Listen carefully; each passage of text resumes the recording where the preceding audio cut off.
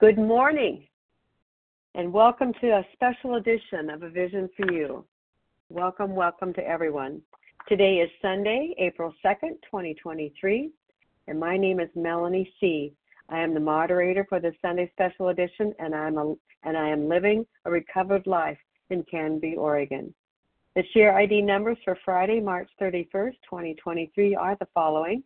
The 7 a.m. Eastern Time Big Book Study Meeting, share ID number is 20110, that's 20,110.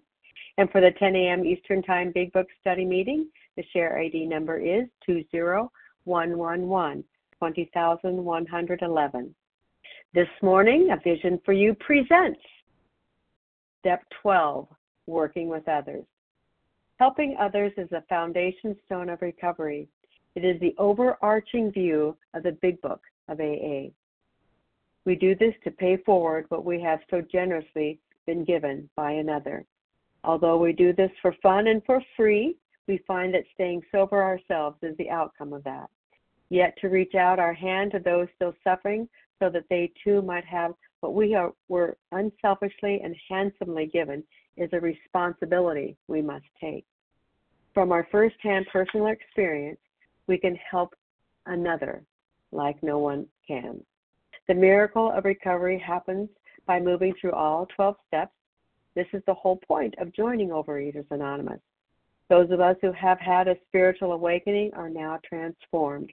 Our minds and bodies have been restored.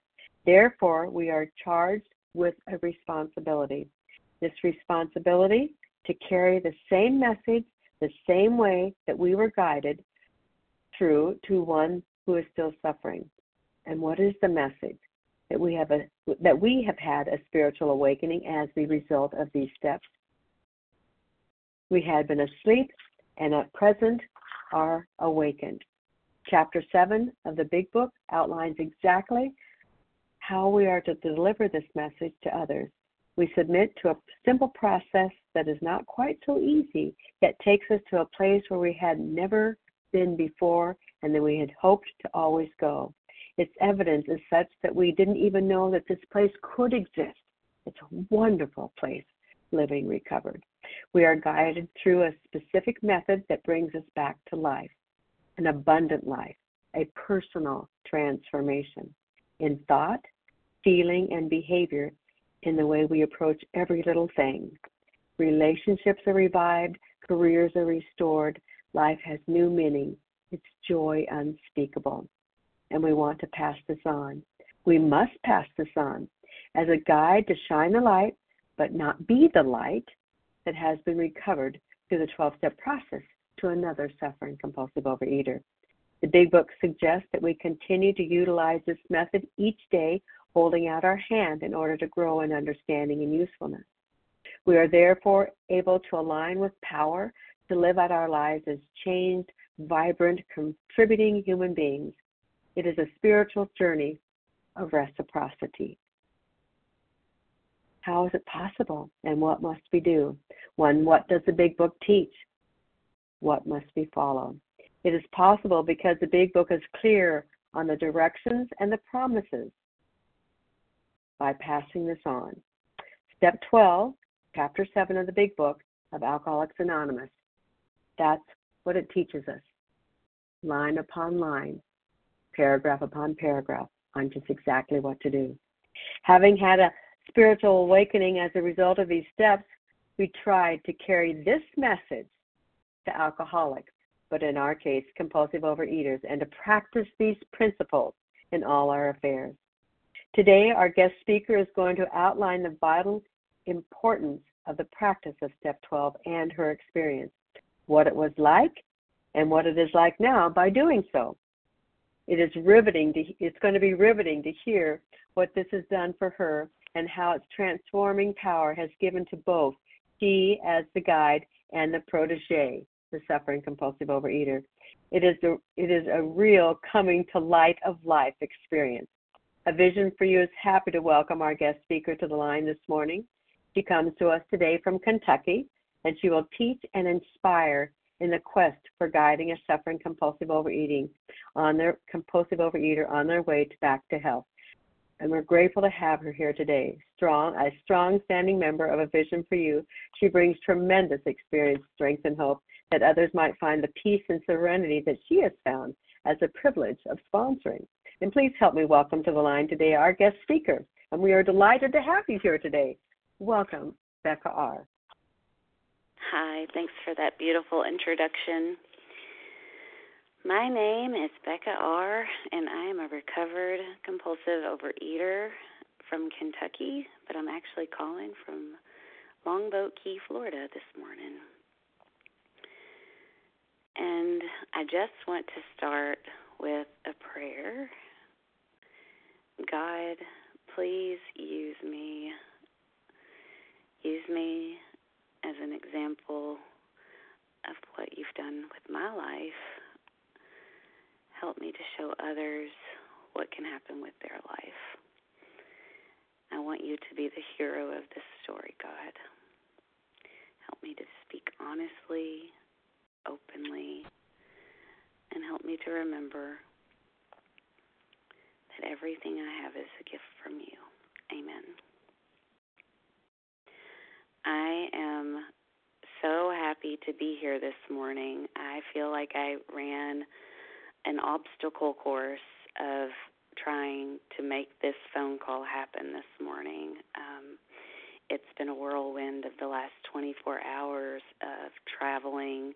I woke up with a dead phone, and luckily where we're staying, they still have telephones in the hotel rooms, so I'm able to call in on the phone, and I'm finding gratitude in that this morning.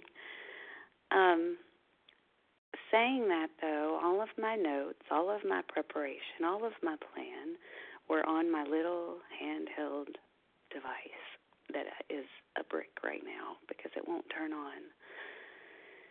So I'm going to go with what I have. I'm also going to preface that I'm on a hotel cordless phone that I believe is fully charged, but should it die, I'll have to call back in. Okay, so the reason I wanted to speak on step 12 was because recently finishing the steps, I was really hesitant to sponsor. I had grand ideas of participating in meetings, of doing service in meetings, even pondered starting a new meeting face-to-face in my town. But all of those ideas were grounded in, and then I won't need to sponsor.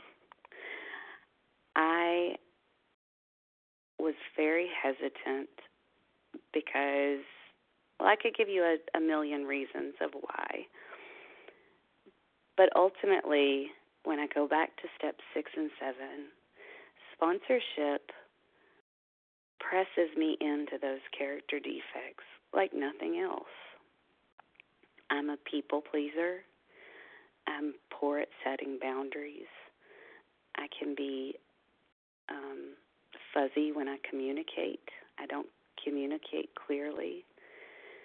I have all of these character defects, which are so difficult for me to combat if I'm sponsoring. And so as an addict, I want the easier, softer way. I don't want to do it. Also, one of my character defects is lazy. So I went to my sponsor and I had this grand idea, I'll do this and I'll do this and I'll do this, but I won't do that. And it felt very similar to when I first came to program and I was willing to do this, and this, but I won't do that. And I'm so grateful for clear sponsorship, and my sponsor very kindly reminded me, do you remember at the beginning when you came to me desperate and you were willing to do anything? Yes, sponsor, I remember that. And she reminded me that it is through this work It isn't through service on a meeting. It isn't through starting a new meeting. It is through taking it is through one recovered compulsive overeater, helping another compulsive overeater, just as Bill did, just as the first 100 did, just as our society does. That is where the magic lies.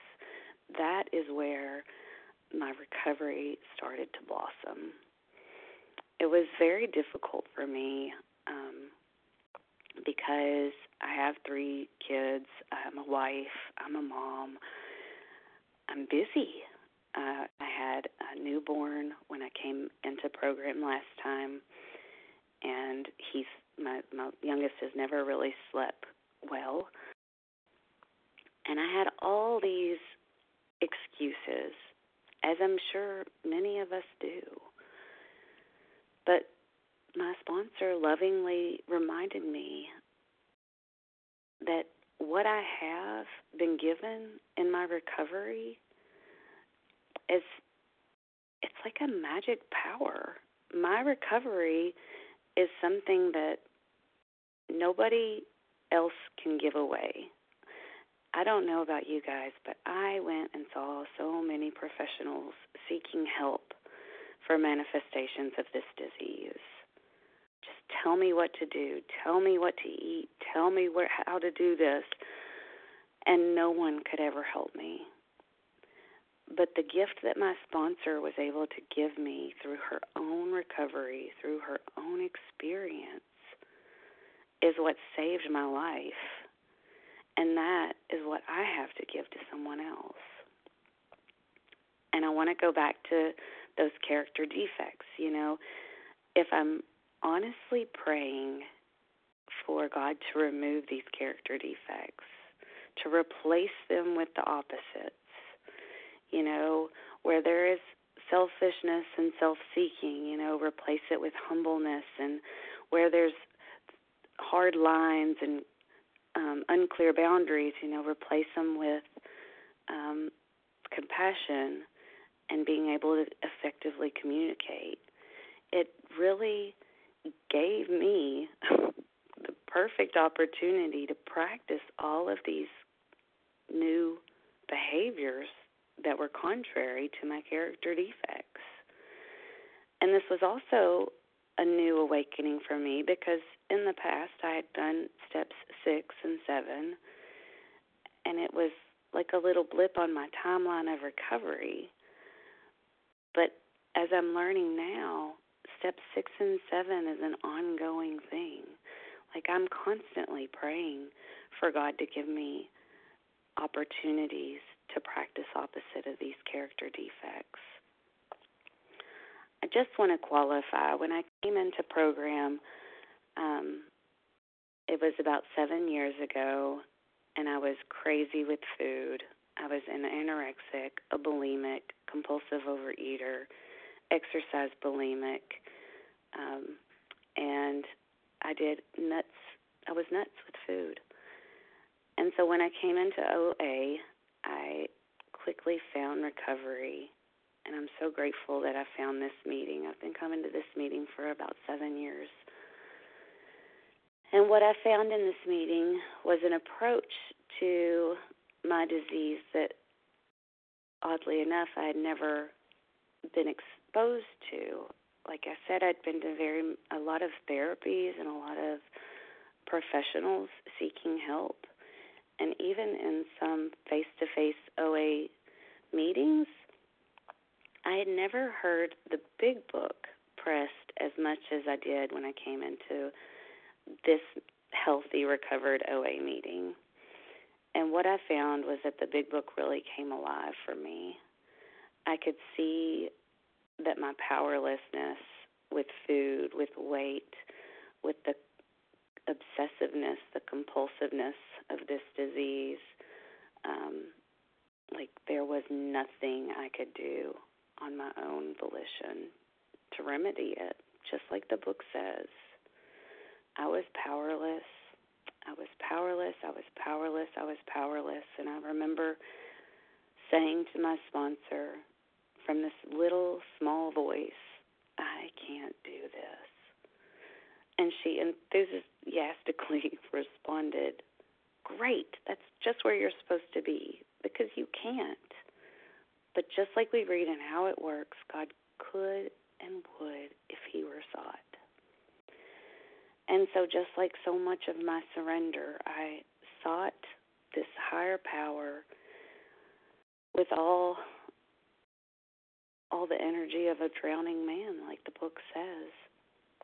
I sought a new experience, and my sponsor moved me quickly and very thoroughly through the 12 steps of recovery.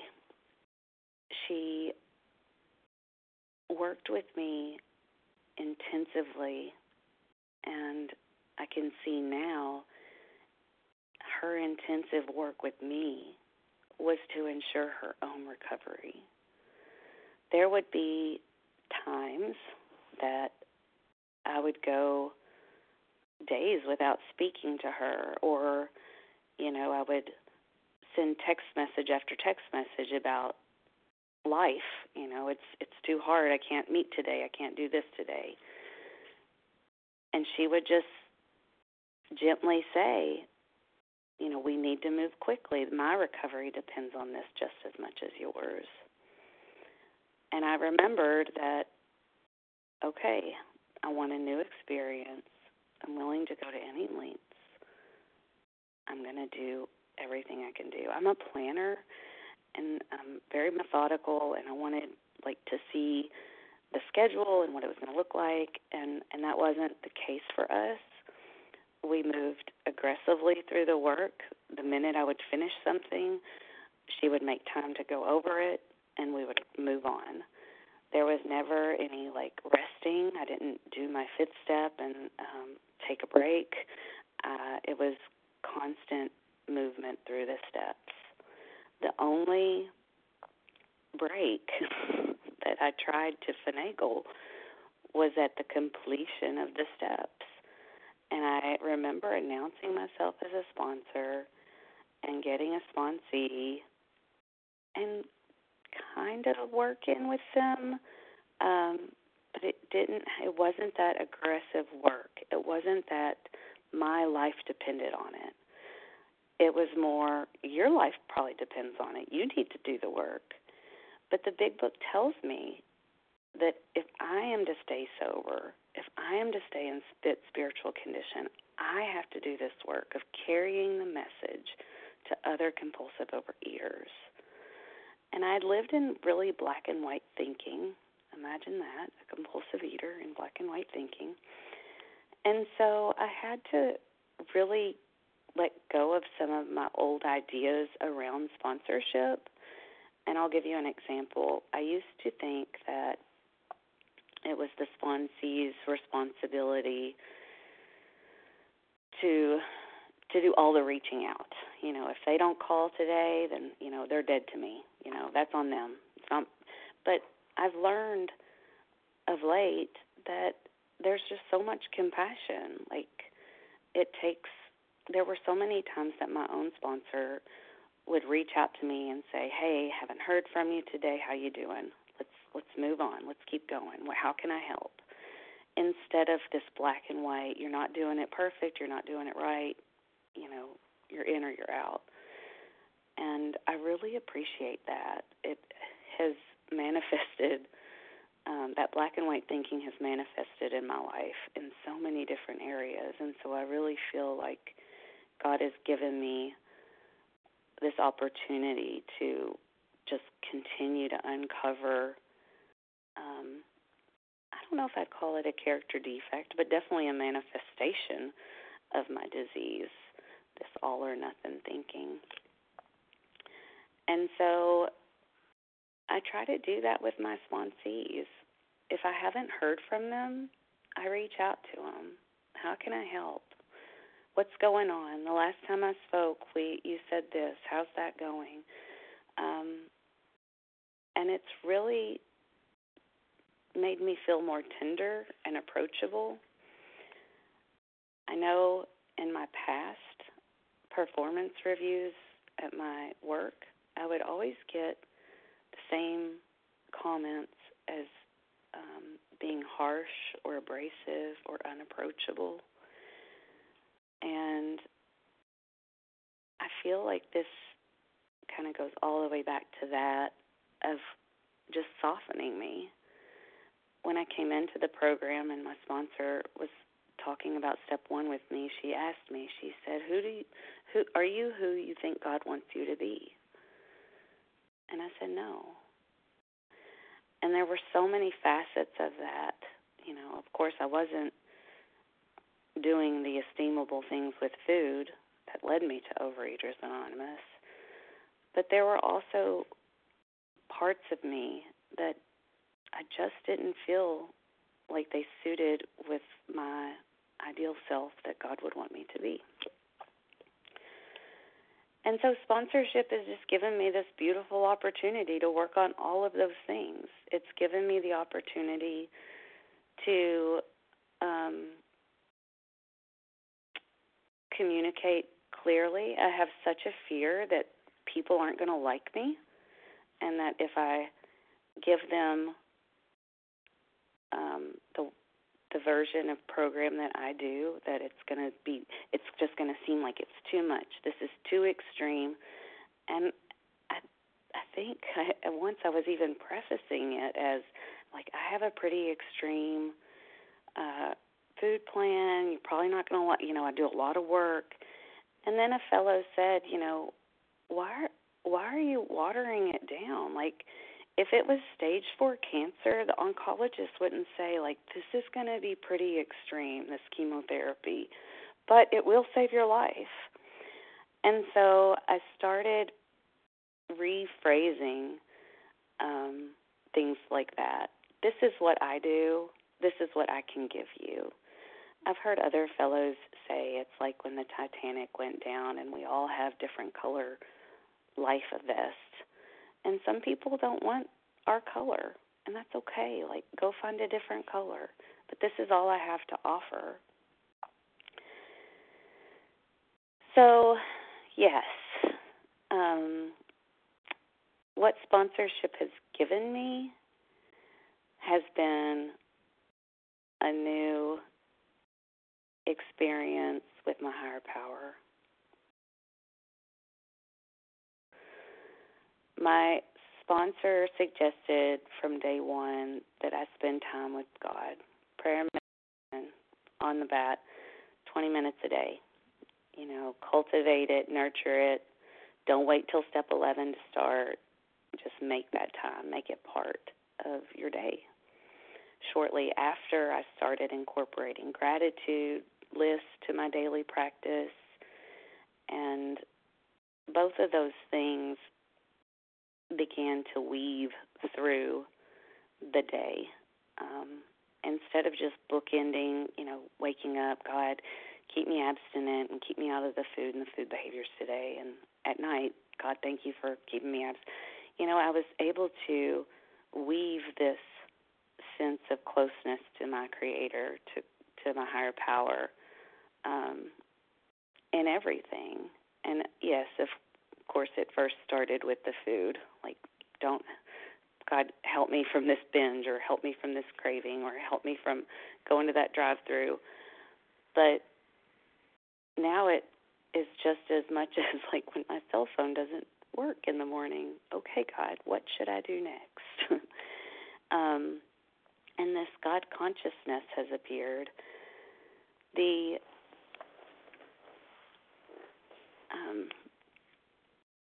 being able to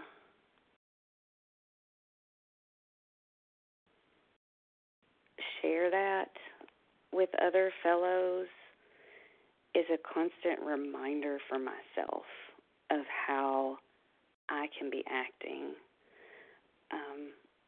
When a sponsee asks me a question or asks me a suggestion, or what would you do in this case, it's not an original answer, you guys, but it's, what did your prayer and meditation say? What did you hear? Have you made that spot and time with God to seek His guidance? Because nowhere in the big book does it say we have to get everything approved from our sponsor. As a sponsor, I feel like my job is to put my sponsee's hand into the hand of God's. How do I do that? I give them the program that was so freely given to me, steps 1 through 12. I do think it's important to go through the steps quickly, and my sponsor really pressed that for me because that's where we get our hand in the hand of God's, is through the 12th step, to complete the work, to do the work. I'm such a perfectionist that if I had sponsored myself, I would still be in the steps. I'd probably still be in my 4th step because it wouldn't have been perfect. But my sponsor really pressed me to walk through the discomfort, walk through it, and get recovered. And by getting recovered, meaning complete the 12 steps, do it, and then start sponsoring. And to me, sponsoring was just going to be a thorn in my side, like something else I'm going to have to add to my busy schedule. So another phone call, more time that I just don't have. But anybody who's been recovered or has been in recovery knows that there's this crazy thing that happens of when we have so much on our plate, if we just keep program in the middle of it, everything just seems to balance out itself. And where I didn't think I would have a second more time, I've all of a sudden got these little chunks of time for God, for outreach calls, for sponsorship, for step work, for podcasts, for meetings. When I look at it as a whole and I think, where in the world am I going to fit this into my busy life? Then that's me, again, in the director's seat, trying to play God. But when I can sit back and look at my 24 hours, how can I be of service today? Where's my service opportunity today? I get so scared. It tests me so much when someone asks me to work with them because it brings up this tremendous fear that I can't perform, that I can't do this. It's too much. It's too hard. I want to hall pass. Let me go home. And God just reminds me, like, this is exactly where you're supposed to be. I've equipped you. I've given you this message of depth and weight that you can share with someone else. And I'm just reminded. Another thing that has been really helpful in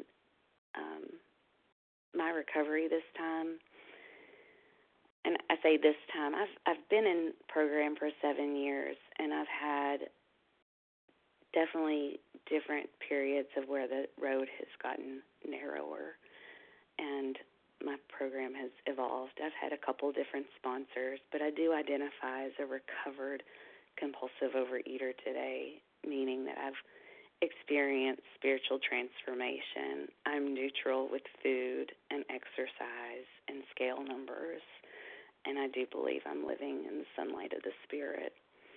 But as I entered this last season of recovery, something I did was to get on a 10-step train. And if you're interested in that, I'm happy to share more offline. But it's essentially I'm paired up with someone for 2 weeks, and we share 10 steps each day. And when I first started this practice, I thought, there's no way I'm going to have a resentment or a fear every single day. Well, let me tell you, it's very frequent that I don't have a resentment or a fear. And it's a beautiful opportunity to connect with fellows and to just stay really clear on I cannot have any kind of emotional buildup. Even these small things those are the things that will lead me back to old patterns and behaviors. So to circle back, I wanted to go to that. Something that I've developed in this practice of doing a daily 10th step is utilizing the idea of two-way prayer. And so for me, what that looks like is when I get, if I'm doing a fear, God, I'm afraid. I'm afraid that I'm going to sound like a bozo on this Vision for You meeting this morning. And then I put my hand on my heart and I asked God, remove this fear from me. Replace it with the truth of what you would have me be. And God just says to me, I've brought you here, Becca. This is exactly where I want you. You don't have to save the world. All you have to do is share your experience, strength, and hope. You have something to share. You have people you can help. Share my love, share my message. And it's just been a really great tool for me to use that two-way prayer to really encapsulate what my purpose is.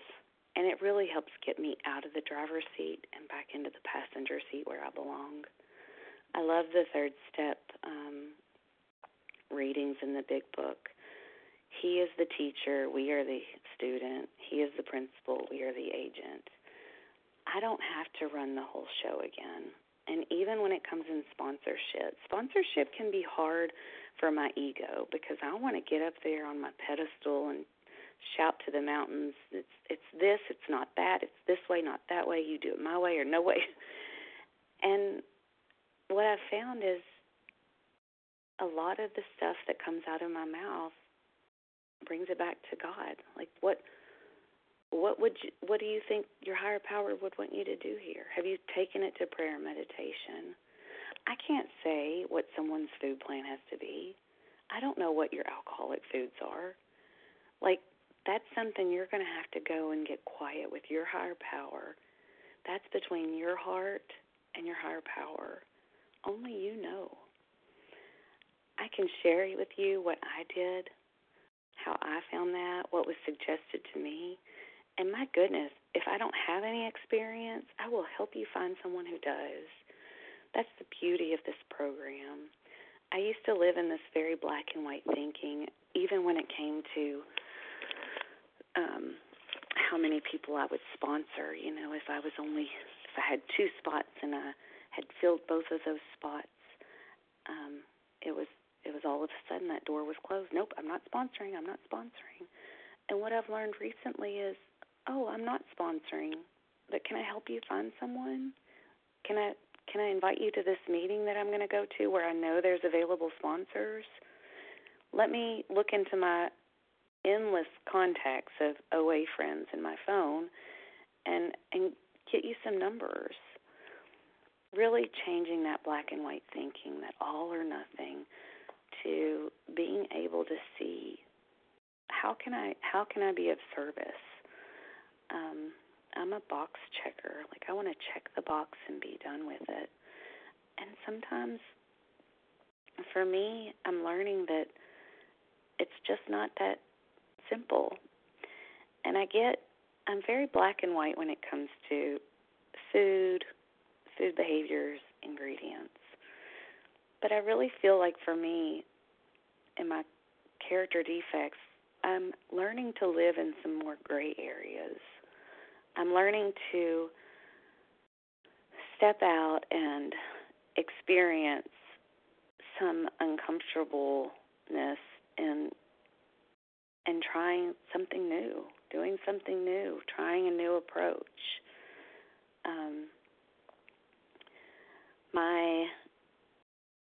I'm currently sponsoring, I wanted to share this. I'm currently sponsoring 2 people in OA, and they are very different from me. And the beautiful thing is one of them is on step 6 and one of them's on step 3. This has brought me back around. So as my sponsees were in steps 1, 2, and 3, I'm going through my own powerlessness. We're talking, we're connecting. I'm remembering my own white knuckle abstinence there in the beginning when food was still so loud, and I had to develop a support system. And I'm remembering what it was like, and I'm goodness that my higher power has given me through the freedom of recovery. And it reminds me that I have this secret power this message with depth and weight, this this story that I've really been I've been interested lately of the attraction rather than promotion. I'm a great salesman. Like, if I find a product that I love, I'm going to tell everyone I know about it. And chances are you're going to buy it. I don't have to do this with OA. All I have to do is live this beautiful life that God has given me with these new set of principles: honesty, open-mindedness, willingness. And that is the attraction. I don't have to promote. Overeaters Anonymous is the way to do it. It saved me. However, I do want people to know, and I've struggled with this, with sharing Overeaters Anonymous with other people. And to those of you on the line today who have stories like that, I thank you. I thank you of your bold shares of how you've carried the message, and I soak those up because that's an area that I really struggle with, because I feel like I've been given this gift and I do want to give it away. So knowing the limits of promoting OA and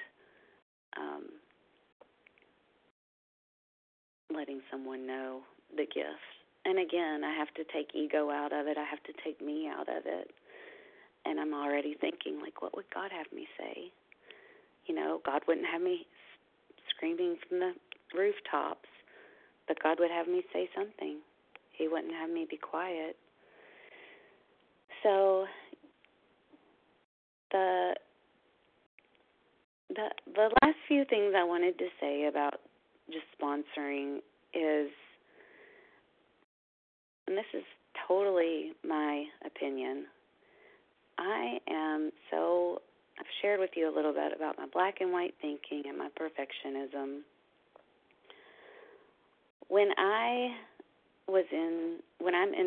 As I've been in recovery, I can tend to ruminate on food. And what I mean by that is I'm not doing it perfect. And then my first instinct, if I'm not doing it perfect, is to beat myself up. I'm no good. I can't help anybody. I need to rework the steps. And my opinion is that is a component of my disease. To be in self and to be in self-will and to not be useful to anybody. But I know I've seen people come along, I need to work the steps, I need to work the steps, I need to work the steps. And it's a tightrope. I mean, I'm not going to say that if you're in the food, you're in the food, but I just know for me there was a lot of perfectionism, and I wanted to do it perfect. And the minute I wasn't doing it perfect, my instinct was to beat myself up. I'm no good. I'm bad. I can't help anybody. Let me find a new sponsor and restart the steps. And it goes back to that black and white thinking. Like, it's all or nothing. And what my sponsor has done with me has lovingly continued to help me put my hand in the hand of God's, to pray, to meditate, to get really clear about what God would have me be. And it's been a new experience. I am still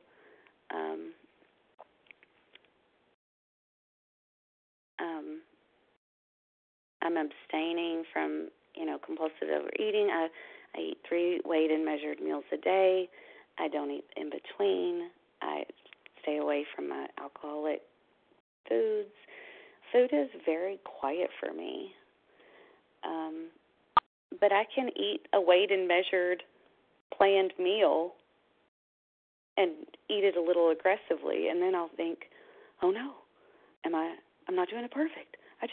I just chewed that food up too fast. It's not perfect. I need to go back to step one. And that's the kind of thinking, and maybe I sound like a total nut job to you guys, but that's the kind of thinking that is part of my disease, is this perfectionism, this black and white.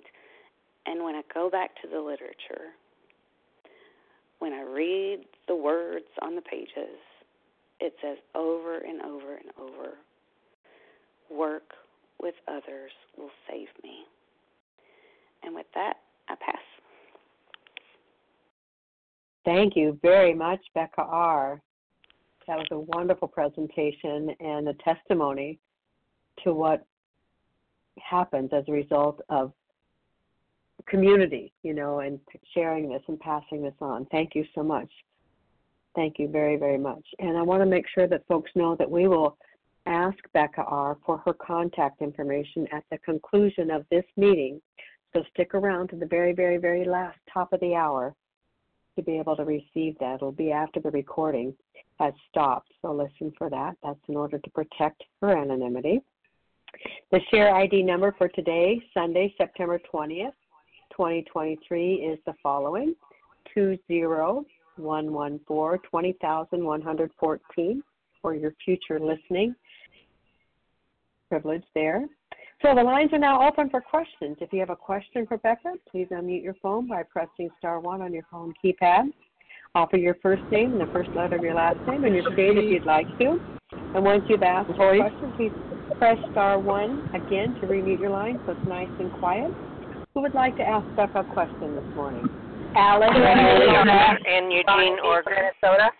I hear Alice A, and I hear Mary Lee, and I hear someone from Minnesota. Who did I hear from Minnesota? Thank you so much, Bonnie B. Is that you, Bonnie? Okay, great, Bonnie. Thanks so much. And then who else? I heard several people at once, and I'm sorry I heard Loretta, but I think I heard others before them. So who do we? Alexa Zeth from New Jersey. Alexa. Roy. Okay. Anne Marie M. Royce Anne Marie M. Hang on just 1 second. Let me get the Anne Marie down, and then go again. Royce, New Orleans. Royce. Is that Royce Ann? Denise O. Yeah. And Denise, did I hear Denise O? Patricia P. Did I hear? I got you, Patricia. Did I hear Denise O at all? Maybe not. Okay. I heard Patricia P. Yes. Anybody else? I did hear Denise. Okay. And you'll give me your last initial pretty soon here. Okay. Anybody else? Freya H. Hey, Freya. Gotcha. And Lee how about A. anyone else? Lee H. This is a lot of wonderful people to ask questions. This is fantastic. We hope to get to all of you today. So hang tight, and our apologies if we don't, but let's get going on these nice, fresh questions. Okay, Alice A., you're first with your question, then you'll be followed by Mary Lee from Oregon. Thank you. This is Alice A. from Alabama. And thanks, Becca. That was wonderful. What I wanted to ask you about was the 10th-step train that you're on. For me, 10 steps were always something I just couldn't let go of. There are certain things that will come up and I'll think, oh, gosh, I'm being selfish, and I can turn in prayer to God and, I can relieve that. And so I have been tempted to get on a 10-step train, but then I think, there's not a lot of things right now. I mean, when they come up, I do a 10th step. But I'm on the 11th step train, and so I talk about some of my character defects if they come up. Just like as an example, yesterday I was driving down the road and it was storming and I was going to be late for where I was going, and I just got kind of upset and I thought, I'm really being selfish because I want things to go my way. But I was able to see that, and God and I were able to laugh over that. So I didn't feel like that's something I needed to do a 10th step on. So I just wanted to know how you decide, something is that you really need to do a 10th step on it. And thank you. Thanks, Alice, for the question. Looks like there's a two-parter there. The 10-step train, 11-step train would be somewhat of an outside issue, so we probably wouldn't address that. But the second part, Becca, did you catch that? That's a good question for you. Yeah, and I think it's lovely to hear you, Alice. I think for me, it just goes back to everybody's going to have their own practices of how we're tethered to program, and I really appreciate having that daily accountability of tether to someone else. My life can get really busy and chaotic, and before I know it, I haven't made an outreach call in days. So that's just another little bit of immunity. But again, I wouldn't like try to dissect it and analyze it. And am I doing it right? Am I doing it right? It sounds like you're doing it just right. Thanks for the question, Alice. And just for those that are in the room here, on page 84, second paragraph, about midway down on the page, you have the precise directions on how to do a step 10 there, and that's excellent to know that we have directions in the big book. Next up is Mary Lee from Oregon with your question, followed by Bonnie B. Good morning. Did you say Mary Lee R? I did. Hey, good morning to you. Good morning. I'm in Eugene, Oregon, and it's a beautiful day in the neighborhood. My question is your 20 minutes. Can you give me do you have a process, or do you have like a routine, or are you open? Does that question make sense? It does. It does. Thank you. I feel like in another life, when my kids are grown and I'm retired, it's going to look so different. But right now, what it looks like is I get up about a half hour before I get onto a 6 a.m. meeting. And I have my coffee, I pop my headphones in, or I don't, but I have quiet. It's just quiet. And if you have kids, you know what I mean. Like, I enjoy the quiet. I drink my coffee. I commune with God. Sometimes I'll read some of the daily readers. Sometimes I'll do two-way prayer. Sometimes I'll just sit in silence. Sometimes I'll do some writing. I mean, it's different for me, but it is that designated. I set my alarm. I wake up when I don't want to, because I have to do it before my kids get up, because once they're up, it's all horses are off to the races. Thank you. Perfect. Thank you for your question, Mary Lee. Next up, Bonnie B. with your question, followed by Loretta H. Good morning, everyone. Thank you, Melanie, for your amazing service. And Becca, oh my goodness, we have spoken in the past. I remember you. Maybe you don't remember me, and that's okay, but your story is more my story. So a question for you with regards to sponsoring. I also didn't sponsor initially and lost my program over it, and then got one sponsee, and they just didn't connect as often as I wanted. And so now I have multiple sponsees, knowing that I'll always have someone who's like I'm talking with them on a regular basis. Do you have a time frame, like, do you say if you sponsor someone, we need to be in contact, I'll give you an assignment within 3 days so that we can keep moving through this, or do you just leave it open-ended? So that's the question. And thank you so much for your service again, Becca. Beautiful share. Thanks, Bonnie, and of course I remember you, my dear friend. Yeah, so that's another one of those areas for me that I want it to be black and white, like you do this or I'll fire you. And what I've found is that is not what God would have me be. And so one of my character defects is not being clear about expectations or communicating effectively. And so I do a process that is not original. My sponsor did it with me, but we actually call it the pre-step work. And it's just a few assignments that are intended to go through basically honest, open willingness in 3 days and have frequent communication through those 3 days where you're doing the work, you're calling me, you're telling me about the work, we're talking about it. And it really, and I will tell them, it gives me a feel for your commitment to do the work. And at the end of those 3 days, I tell them that's when we'll decide if sponsorship is something that's going to work. So, again, it presses me into being really effective and clear, and it lets them know, lets the sponsee know my approach is intensive. And I'm happy to talk more offline too. It's a really delicate dance. Thank you for your question, Bonnie B. in Minnesota. And just a reminder that we will get Becca R's contact information at the conclusion of this meeting today if you would like to be in contact further. Loretta H., your question now, followed by Alexa. Good morning, Melody, and good morning, Becca. This is Loretta H.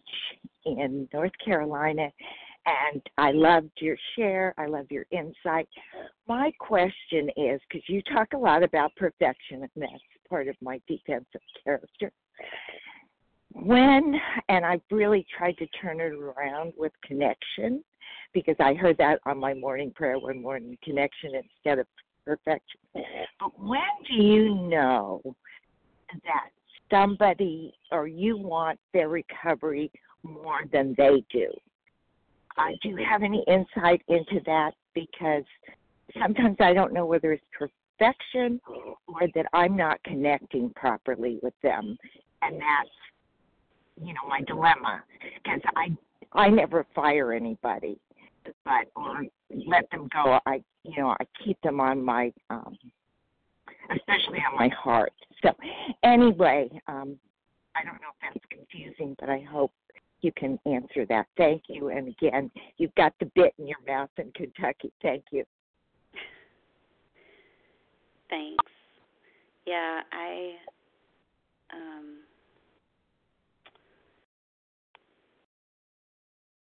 just continue to lay out what I can give them, what I'm, and here's my deal. I don't say we're going to meet every day at 6:45 a.m. for 15 minutes, mostly because my schedule isn't like that.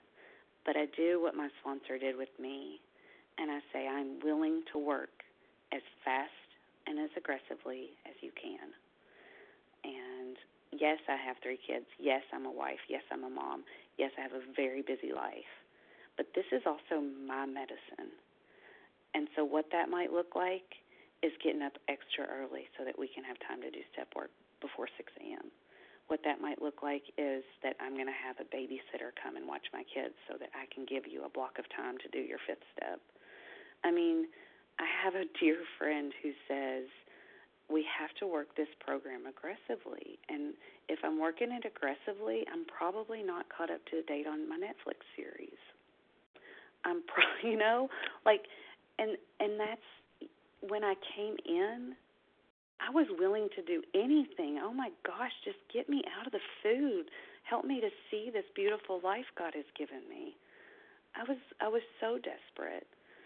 But once I'm removed from that pain, then I think that I don't have to work as hard, but that's not true for me. I have to be just as aggressive. And the beauty is that when I, add something else onto this huge plate of to-dos, if I can keep recovery at the center, everything works out. And I'm a better wife, I'm a better mom, I'm a better friend, I'm a better fellow. I hope that helps. Thank you very much, Loretta, for your question. That's Loretta from North Carolina. Alexa, your question is now, and then followed by Lori. Alexis F. from New Jersey. I'd like to ask Becca about two-way prayer. Is it only a few times in my life have I heard God's voice distinctly talk to me? Do you hear it as a hazy thought that comes to your head preceding what you do, like, that's a good idea to do that, or do this next, or when you sit in two-way prayer, do you hear a clear voice or do you hear a hazy thought?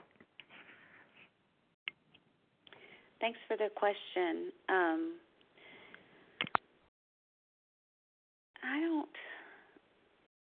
I think for me,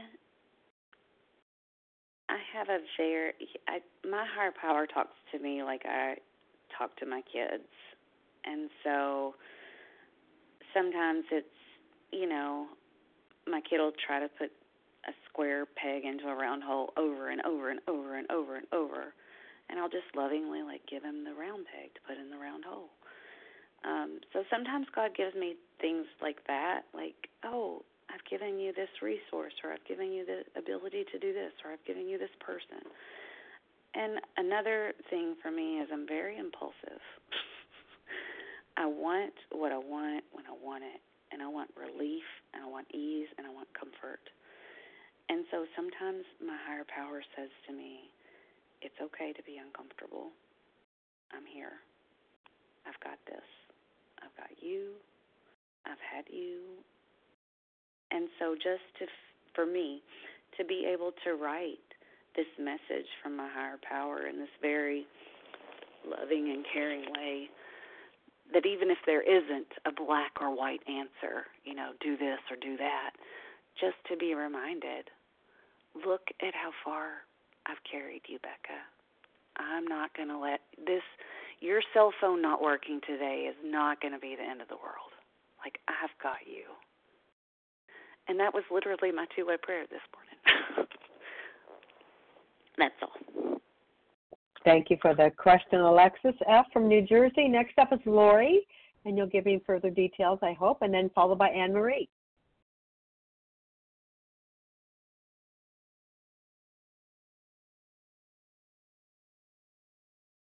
If I got that right, Lori, do you want to press star one, please, with your question?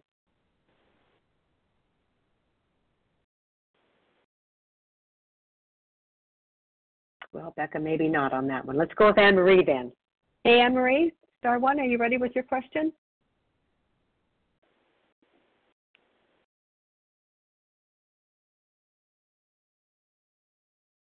Anne Marie, star one, your question. Well, we'll just keep going on. We'll just keep moving on here. How about Royce Ann? Royce Ann?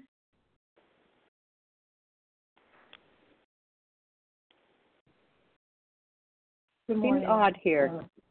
No, good Is morning. that you, Royce Ann? Oh, good deal. Okay, that was unusual.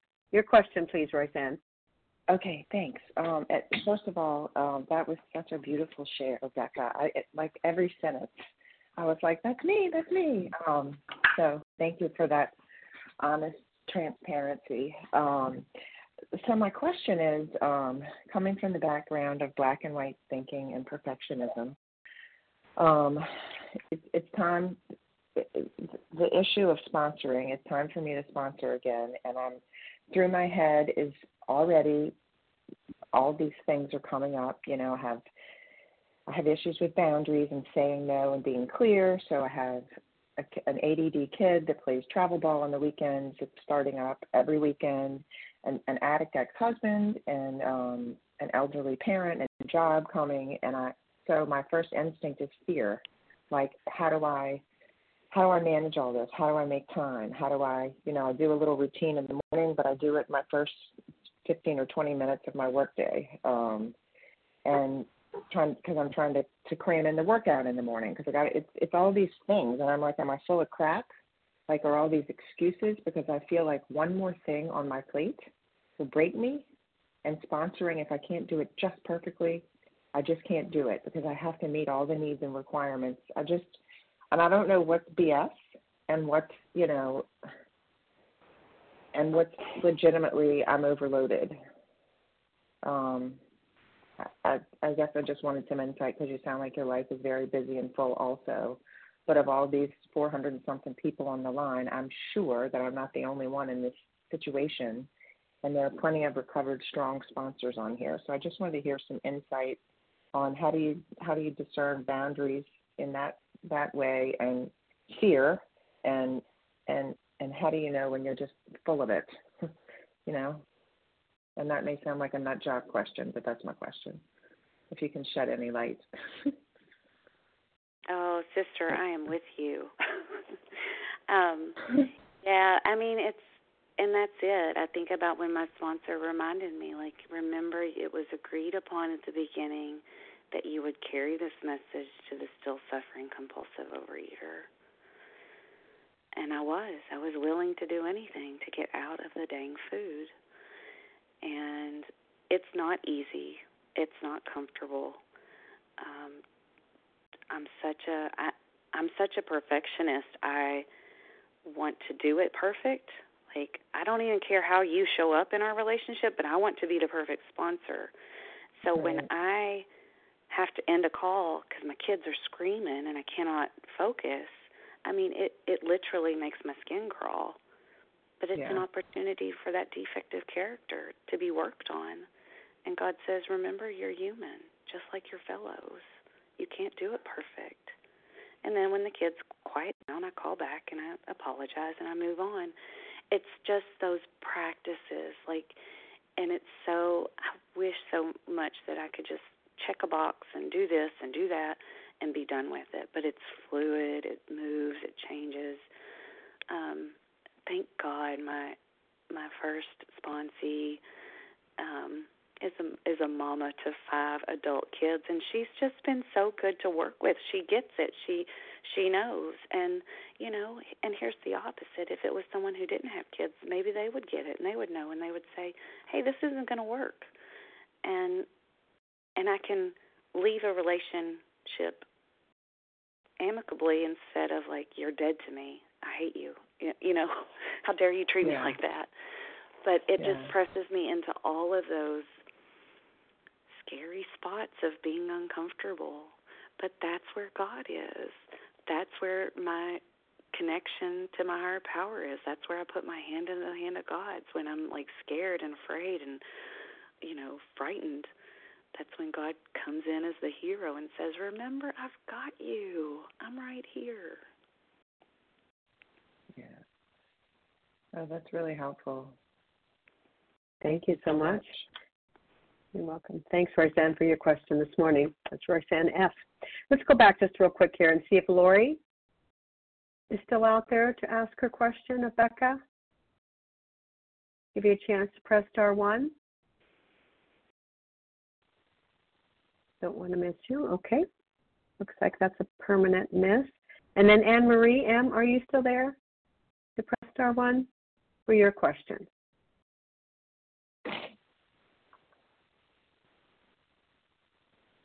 Okay, looks like that's also a hard no on that one. So let's move on. That brings us to Denise. Denise, we caught up with you very quickly, and it's going to be followed by Patricia. *1, Denise. Hi, this is Denise. I'm Good. recently good. Denise, could you give me the first initial of your last name and then maybe your state, sure. if you just wouldn't mind? Oh, yeah, absolutely. It's Denise O from Wisconsin. Okay, thanks so much. I'm newly recovered, and yes, it is definitely a miracle. Thank you, God. Thank you for this meeting today too.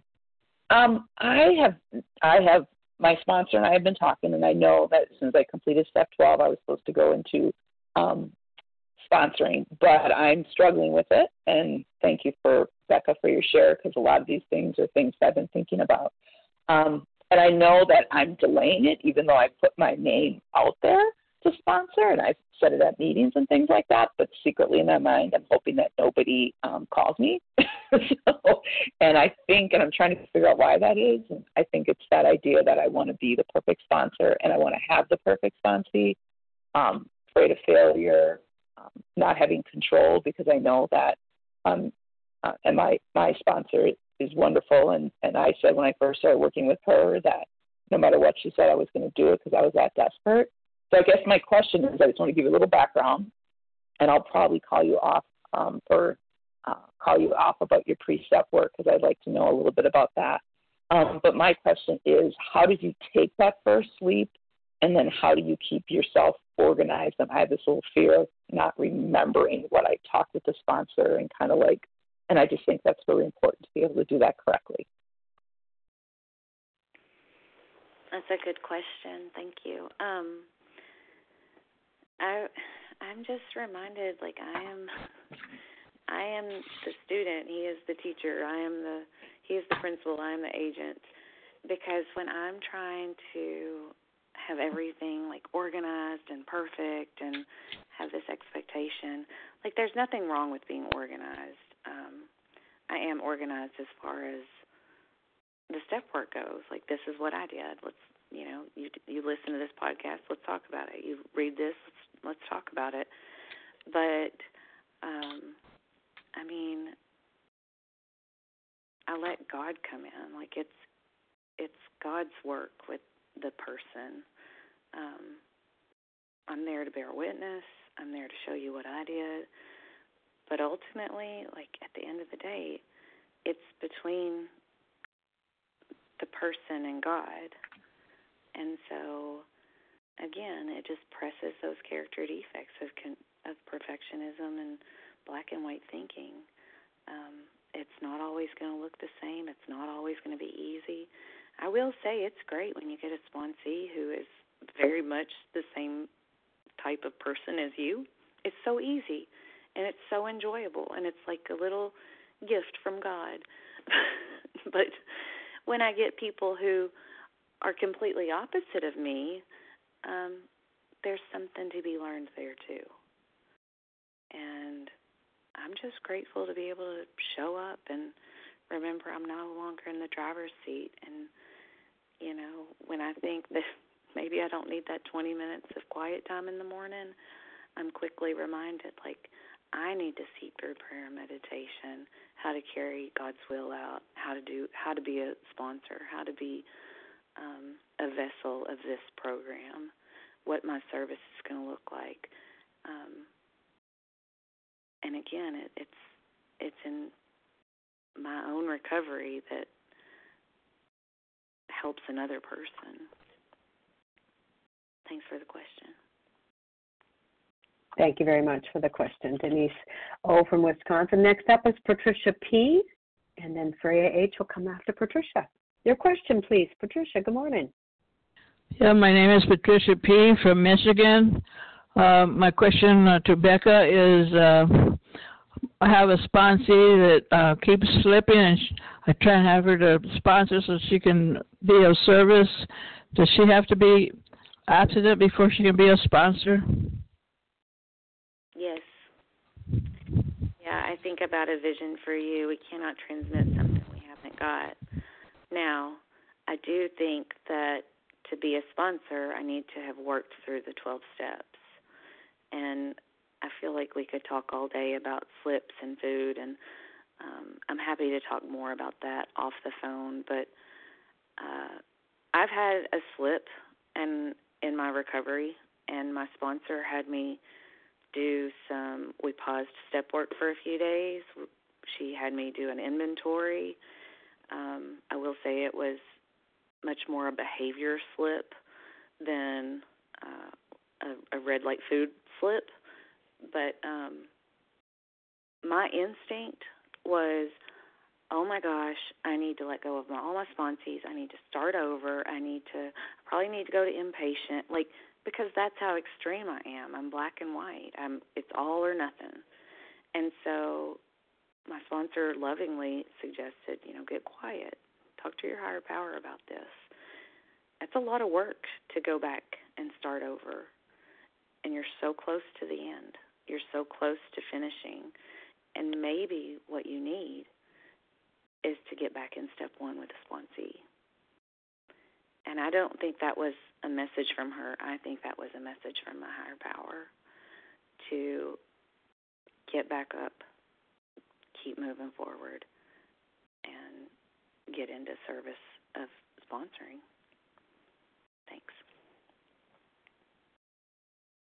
Thank you very much, Patricia, for your question this morning. Next up is Freya H., followed by Lee H. Hi, Freya. Your question, please. Hi, this is Freya H. in Colorado. Thank you so much, Becca. I love the God providing even in unexpected ways. So thanks for showing up and sharing. I have two questions. One is just logistics wise. How do you know when you are full, when your sponsor, you have enough sponsees? And do you stay in touch with those people after you work through the steps? And then what does it look like when you're working with them in terms of, are you trying to schedule regularly, or is it more flexible? So that's just kind of more about the logistics. And then the other question, you mentioned, your sponsor made it really clear to you that, that it was her recovery depends upon, working together. And I've had the situation where I'll, start working with somebody and then they, fall off the map, or they don't call, or they're inconsistent. And I'm left in a place where I don't know whether to take on someone new, because I don't know if they're in or they're out. And then I find I get resentful, because I'm like, well, my recovery depends on this. So I need, just any comments on that situation. I don't know if that makes sense. Thanks. No, it really does. And I think I can feel my own distress coming, and I'll think, I need to be in the steps. I need to be, and I'll reach out to my sponsees and I'll say, hey, do you have any of the step work I've sent you done? Because I have some time today. Let's go through it. And it's not black and white. Sometimes I have to get really clear, and I have to say things that are very uncomfortable, like, if now's not the time for you, that's okay. I love you. I'm here for you when you're ready. But my recovery depends on intensive work with someone else. And I don't make it about them, like you're bad, you're fired, you're out, you're not doing it enough. But I make it about me. Like, my recovery depends on intensive work with another person.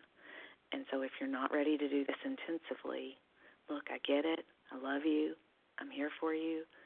But I have to be very clear. And it just presses everything I don't want to do. And then about the logistics of sponsorship, I shared just a little bit about that. I'm full right now. I'm not sponsoring anybody else. But like I said, I will help people find sponsors. And it used to be like, I'm either taking a sponsee or I'm not taking anybody. And now, yeah, I'm full. I'm not taking anybody currently. But if you want to text me or call me, I have some great meetings that I go to that have an amazing amount of recovered people who post in the chat group that they're available sponsors. I've got some really good resources that I've found, and I'm happy to share with a newcomer. I feel like there are sponsors out there who are just waiting to take people through the steps, and it's just about, connecting them. I hope that helps. Thank you, Freya H., for your question. Next up with a question is Lee H. And then after Lee, depending on the time, we might have an opportunity to invite maybe two more people to ask a question. So, Lee, your question first, please. Well, thanks, Melanie. This is Lee H. in Tennessee. And Becca, it's so good to hear your voice and to hear your share this morning. And these have been great questions. And honestly, I think my question has been answered. But one thing that did pop out was you mentioned something about when you were talking with a sponsee about steps 1, 2, and 3 and how you go through just the memories of, the white knuckling, the process that you went through with that sponsee and how it really creates a real connection with the sponsee. How important is that? Does that make sense? Is that a question that you can answer for me? Thanks. Yeah, I do think there's a bit of chemistry in sponsoring. Some people jive really well together. If you've been around long enough to experience a divine inspired outreach call, and you're just like, wow, God put this person in my life for that, to share that. So sometimes it's like dating, I think. Our personality is going to be like, and Chapter 7, Working with Others, gives us very clear directions about how to approach the newcomer. And it doesn't say anything about, you have to be compatible. It doesn't say that. But my experience is I get to know them. I ask about their family. Do you have kids? Do you work? Do you work from home? I don't ask them too much, but, just kind of I get to know them. And in Chapter 7, it says that, it was back in the 30s when we would approach them at their homes and their spouses would be there, and it talks about how we would, approach them and what we would say and how we would do it. And so I try to do that. I try to carve out at least an hour the first couple of times we talk. And I know for me, when I was entering in the program, I was desperate and I wanted to be on someone's life raft. And to also be in the share of what it's like, because when I reached out for help, my butt was on fire. I was those 3 horsemen, the terror, bewilderment. I was there, and it was so nice to have someone who could hold my hand and say, yes, me too, and guess what? There's a way out. You don't ever have to feel like this again. And it is. I think of it as a hospitalization, when the old-timers would sober someone up. Those first 3 days, you would sit with the alcoholic. You would maybe even spoon feed them alcohol so that they wouldn't go into DTs. I kind of take that approach to working with someone brand new. It's really intensive that first 3 days. Heck, that first couple of weeks is really intensive. That's why I don't try to put a time limit or try to put expectations on what it should look like, but rather just really be with them as if we're in the hospital, we're walking through this, and I'm outlining, this is what I did. This is the first thing my sponsor gave me. Can you listen to this podcast and call me back? And maybe you'll have to call me back at 9 p.m. because my kids go to sleep, but I'm hand in hand, shoulder to shoulder, our literature says. I am with you. Let's do this together. What's the next, maybe not even the next 24 hours. What's the next 12 hours look like? Can you listen to this podcast? Can you make a call to this person? Can you get on this meeting?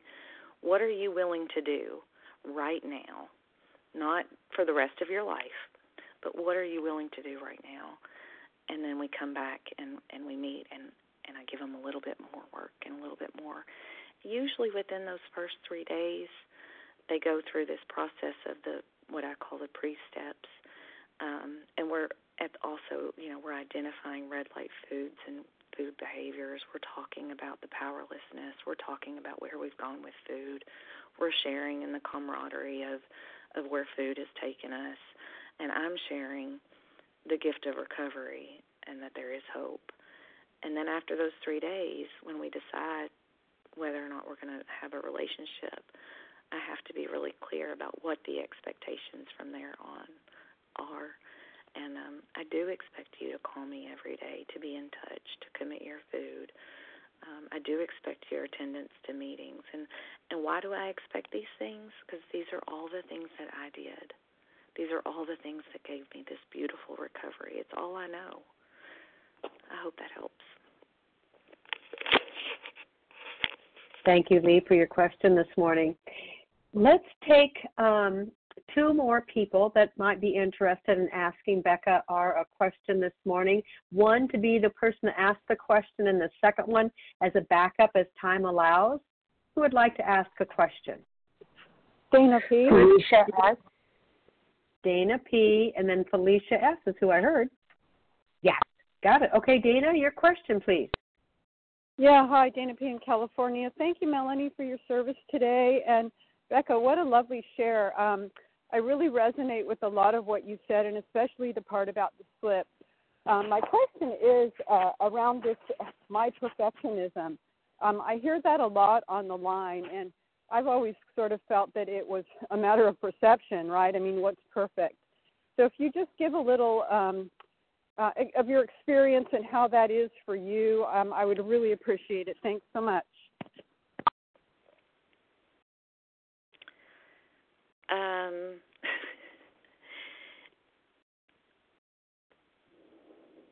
Lippy, that's a doozy.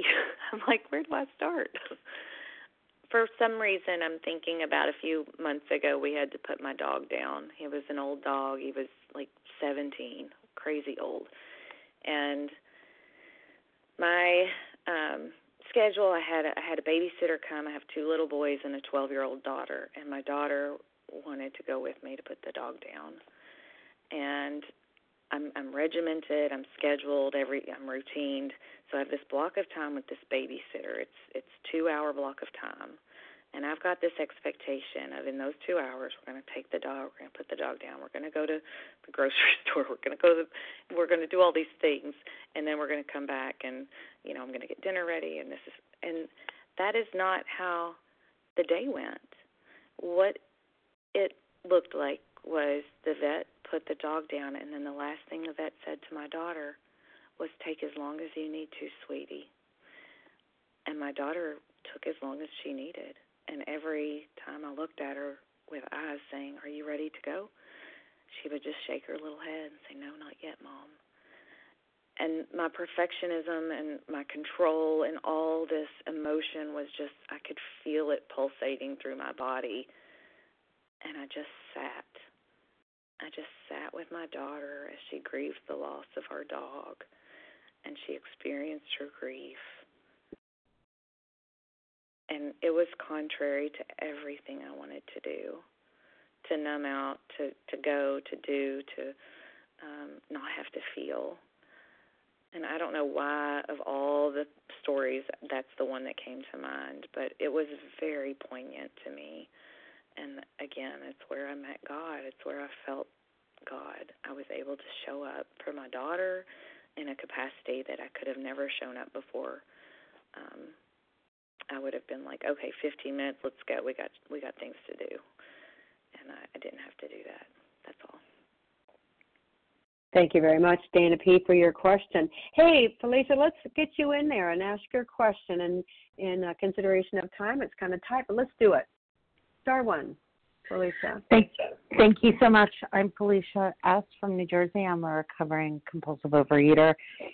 Thank you, Becca, for your talk and your message, and thank you all who are doing service on this call. My question is, when you are working with a sponsee, how do you help them as they're sort of finding their legs in their way to differentiate between what is their will and being willful and what is God's will for them? How do you help them on that part of the journey? Thank you.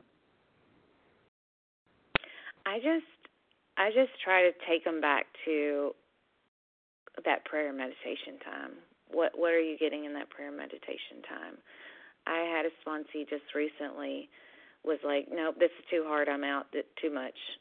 And I was like, okay, nice working with you. I'm here for you if you need me. And then the next day, she texted me back and said, I got quiet this morning, my meditation,